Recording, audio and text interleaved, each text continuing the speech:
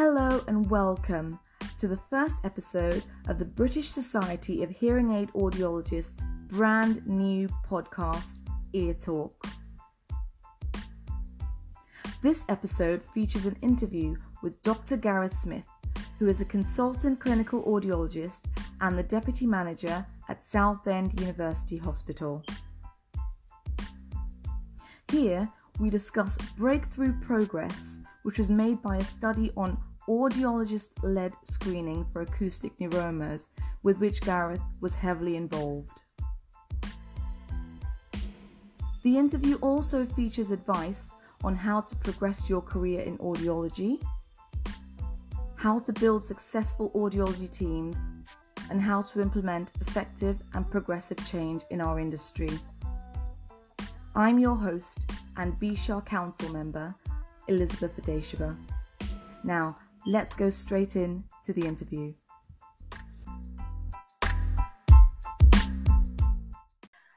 Hello, Gareth.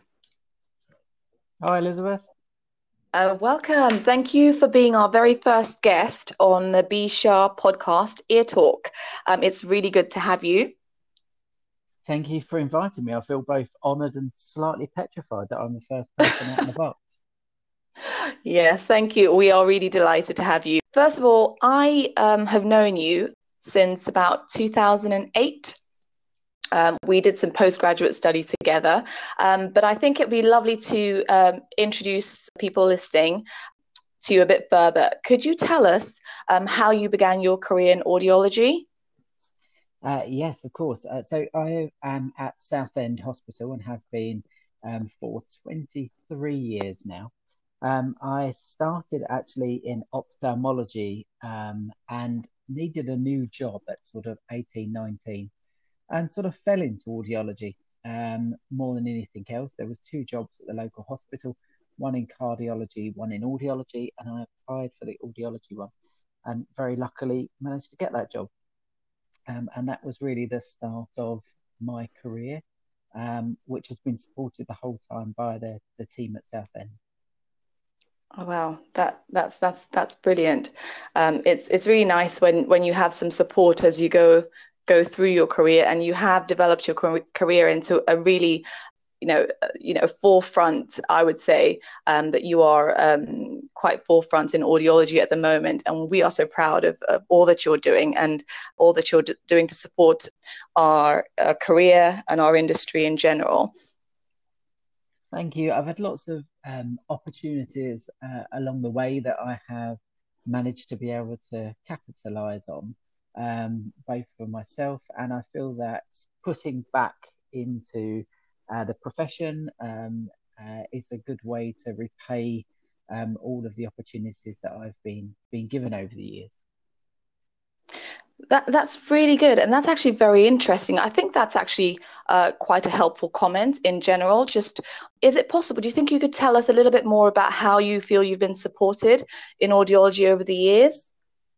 Yeah, of course. I mean, first of all, in terms of education, formal education, the department that I work in has taken me through the BAT Part 1 and Part 2 and an NVQ for those old enough to remember that route into the profession.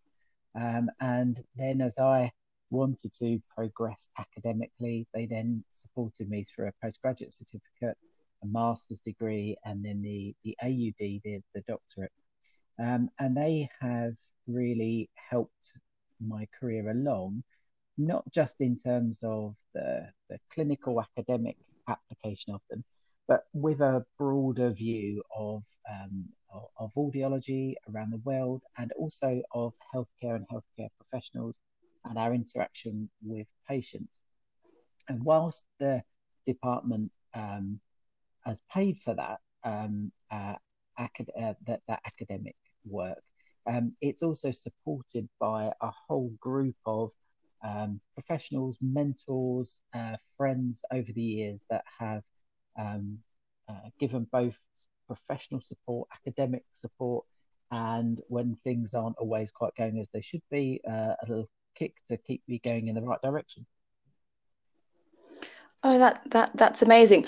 Do you have any advice on in terms of how people could get themselves involved with, because that's something I don't think we discuss very much in audiology, sort of having a mentor, or having some sort of pathway to improving your skills and your education and so on. Do you have any advice on things that people could do to put themselves on that pathway? So I think the first thing to really do is build a network. It is to attend where we can events that are put on for us professionally, because then you start to get to know people around you, people with similar interests, and those with differing interests, because they can also lead us down useful paths. So build that network of people around you, and then find like-minded people to then start that peer-to-peer interaction with.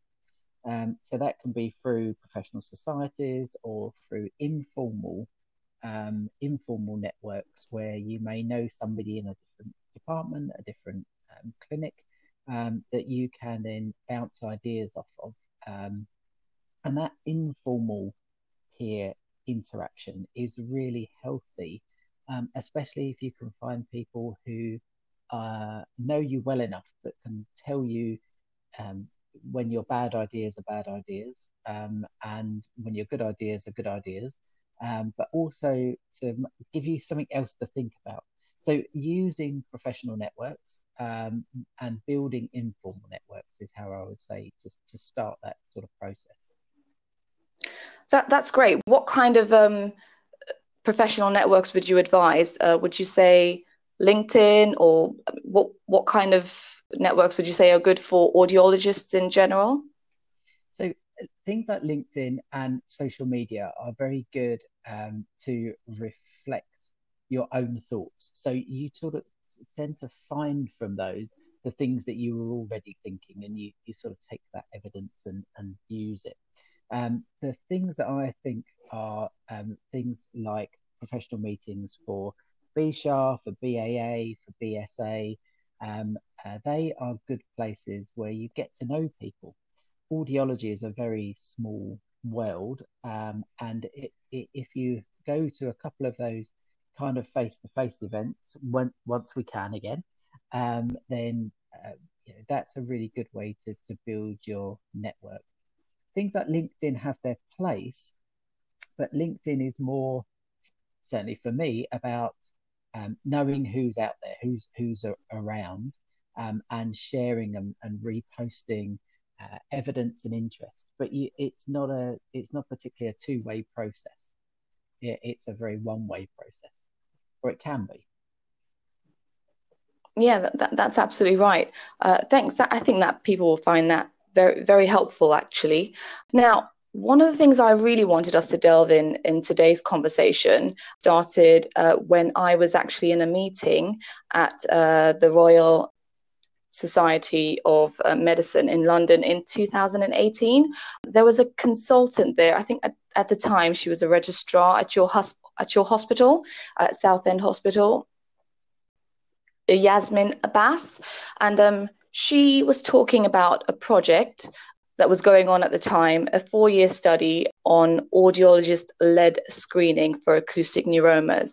Now, I was incredibly excited to hear someone talking about audiology and pushing our industry forward at that meeting. But also, I was incredibly proud to know or to find out that you were the lead audiologist on that project. So can you tell us how you got involved with that study in the first place? Obviously, we want to know all about it, but if you start with telling us how you got involved in that project, and kind of what happened through the study. Okay, so this beautifully segues to all the things that we've just been talking about, Yes. without you knowing it, Elizabeth. So the MRI for audiologists started actually 10, maybe even 12 years ago. And I carried out an audit in our department to look at what was holding up clinics for our new referrals from the GP. And the main thing that was delaying audiologists getting on with things, was us waiting to speak to a junior doctor about requesting an MRI for patients with asymmetrical hearing. And the way this would go is that we would stand at the door with the audiogram in our hand. We would go into the SHO at the time, the most junior member of the team. We would show them the audiogram and say, do you think this patient needs an MRI? Now, the whole point of us going in there is that we already thought this patient needed an MRI. So what we were really doing is asking that doctor to reinforce our view and organise that for us.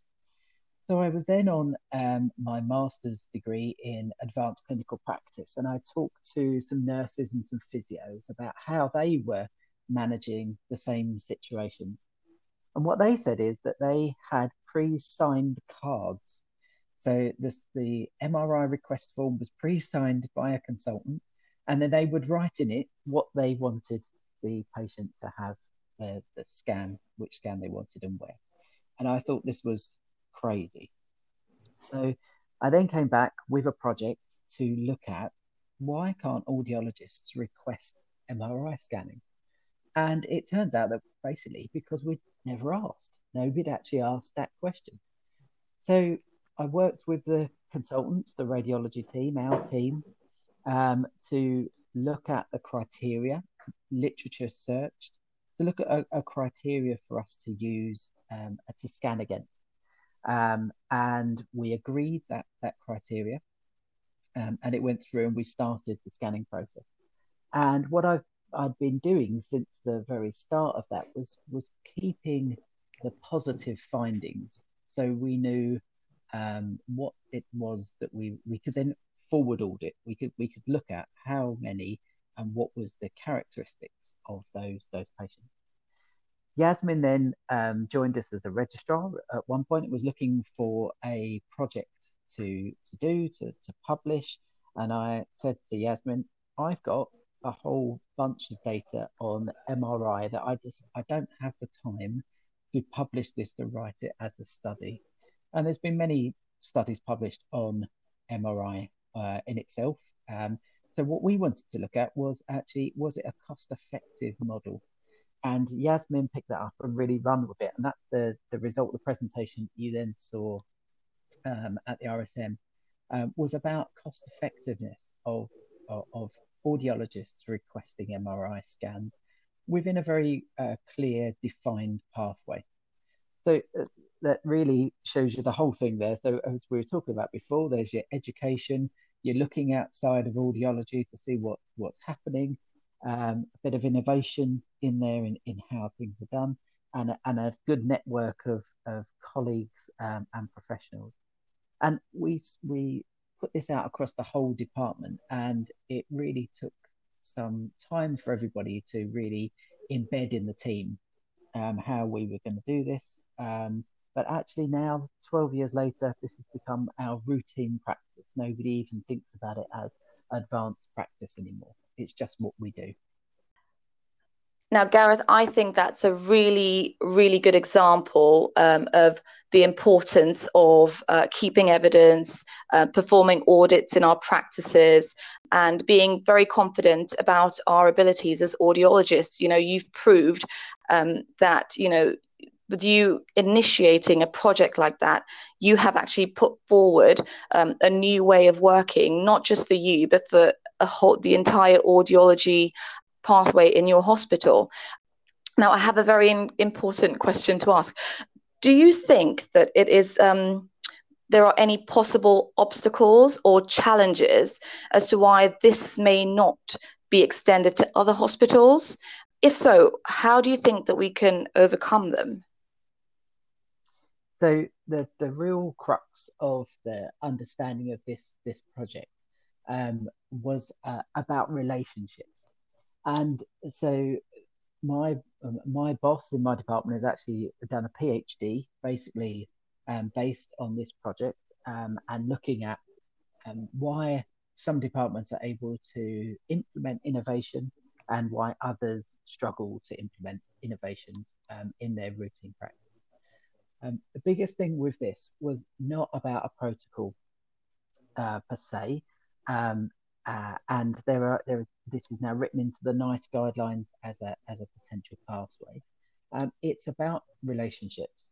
It's about building relationships with your ENT teams, so that there is a mutual respect, a mutual trust between yourselves and your ENT team, because the scans that we request are requested against an ENT consultant, because a medic has to look at those at the end of the day. They are the ones that will make a decision, and will deal with incidental findings. So their relationship is key. And if you don't have that relationship, if you don't have that mutual respect, then this kind of project won't get embedded very easily. It will take a lot longer for it to happen. So making sure that you work with your ENT teams, that you have that relationship with them, that you attend their audit sessions where possible, that you share your knowledge and learning and understanding with them and ask them to do the same for you, is a great way to build that relationship. So where cross-working, and this really is cross-working, where you can really embed that into practice, because you've got the relationship to do that.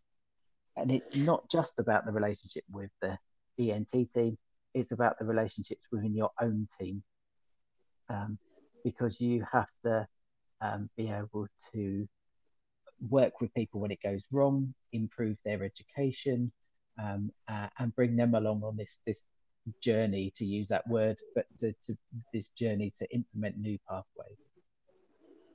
But now, Gareth, that is just so perfect. Thank you so much. That is so informative. It's it's enlightening as well. And I couldn't have said it better myself to lead on to my next question, actually, which is, now I have actually heard so much good feedback from you. Not, first of all, from your team. They're constantly out there on social media acknowledging you and appreciating you for how well you bring them together. But also, even at the talk I mentioned earlier at the Royal Society of Medicine, the ENT consultant there had nothing but praise for you about, and obviously that obviously is linking with the relationship that you have just discussed. Now, can you tell us, I know that this is all you've already, you've hinted on this, what makes your team work so well? And can you give us any advice on how to build successful audiology teams? How do we build these relationships? Okay, so I obviously paid them very well to be nice about me. There's lots of things that make up a good team. In our case, certainly the recruitment process is that we recruit people that fit well into our team, and that's not hard science. That's a very soft thing about who will work well. Now, that's not about having the same types of people. It's actually about having different types of people and recognizing the value that different types of people bring to your team. So you need leaders, you need workers, you need innovators, you need data people, you need followers, but recognizing those skills in people and bringing those skills out is really important to gelling your team together. One of the big things that we have as a team is that no blame culture.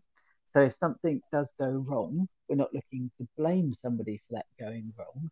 We're looking to understand and learn from that so we don't repeat that mistake.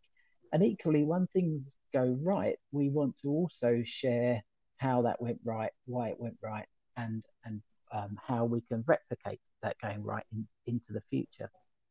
So I think that relationships thing is absolutely key, but sharing your enthusiasms, your education, your willingness to learn, as well as to be taught across the whole team at all levels, is really important to build a team that's going to work together.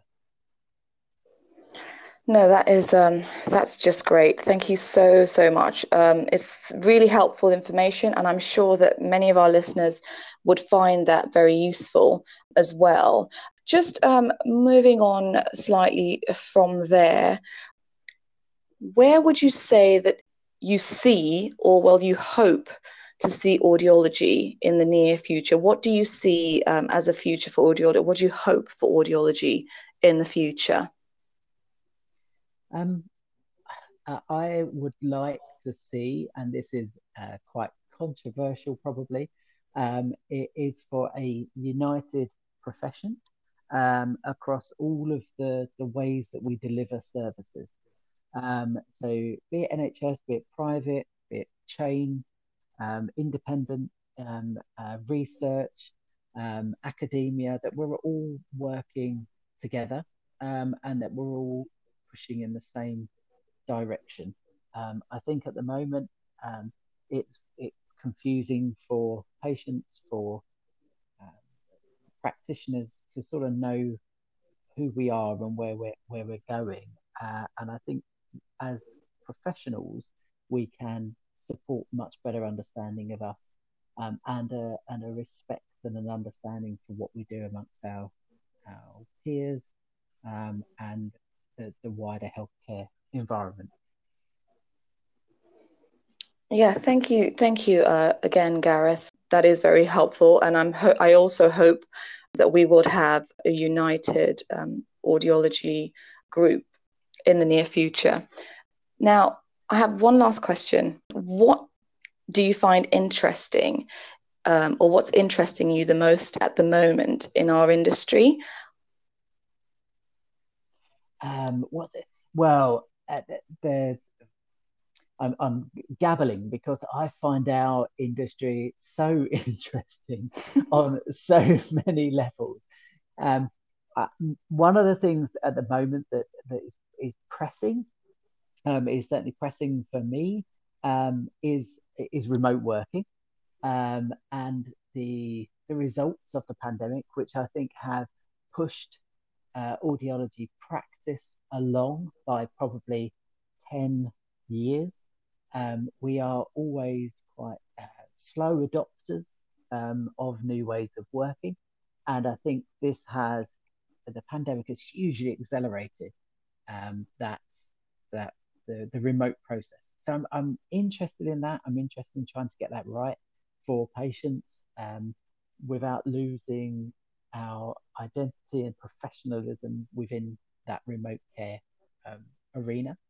I'm very interested in kids and access to and understanding what kids want out of hearing aids.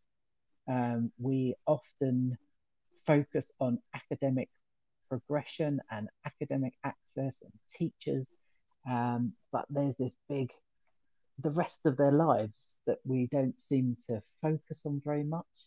I've got a little project in the back of my mind around children and hearing aids and music and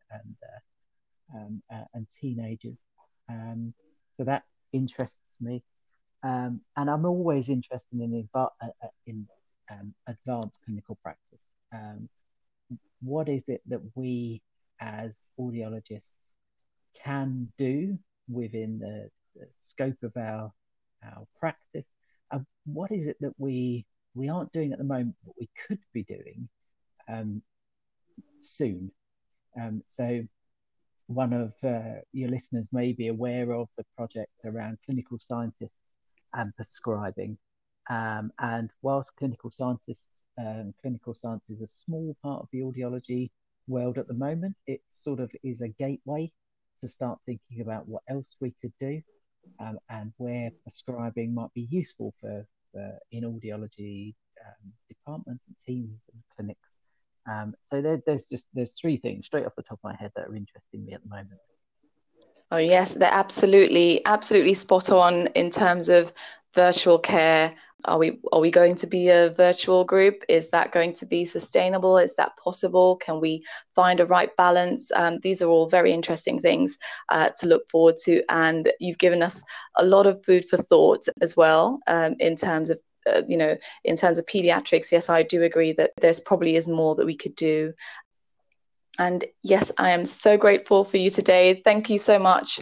This has been wonderful. And would you like to leave just maybe one piece of advice for audiology? I know that you promote and you support clinical research, particularly with in audiology, obviously. And I don't know if you have any advice that you want to leave as a final note before we finish this podcast.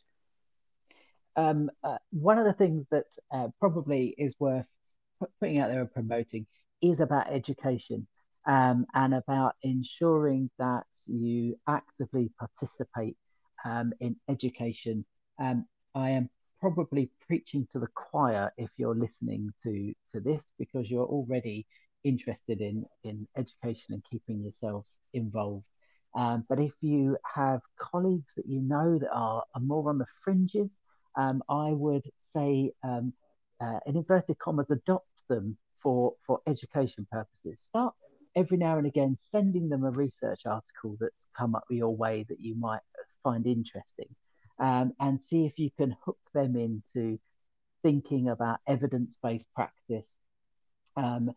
If they're a reluctant reader of education, give them a little summary every now and again, send them something over and say, have you read this? This is a really interesting paper. So that's probably a very easy thing for people to do, because you guys are going to be more interested because you're listening to this, and see if you can hook some other people in to bring along with you.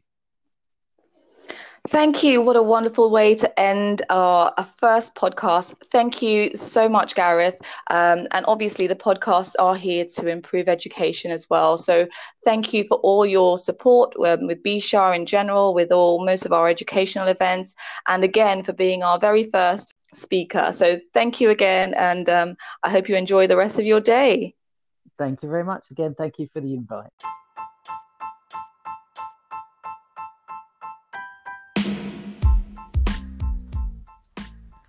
Thank you for joining us today. I personally took away a number of nuggets from that interview, and I hope you did too. We look forward to having you join us in the next episode for some more Ear Talk.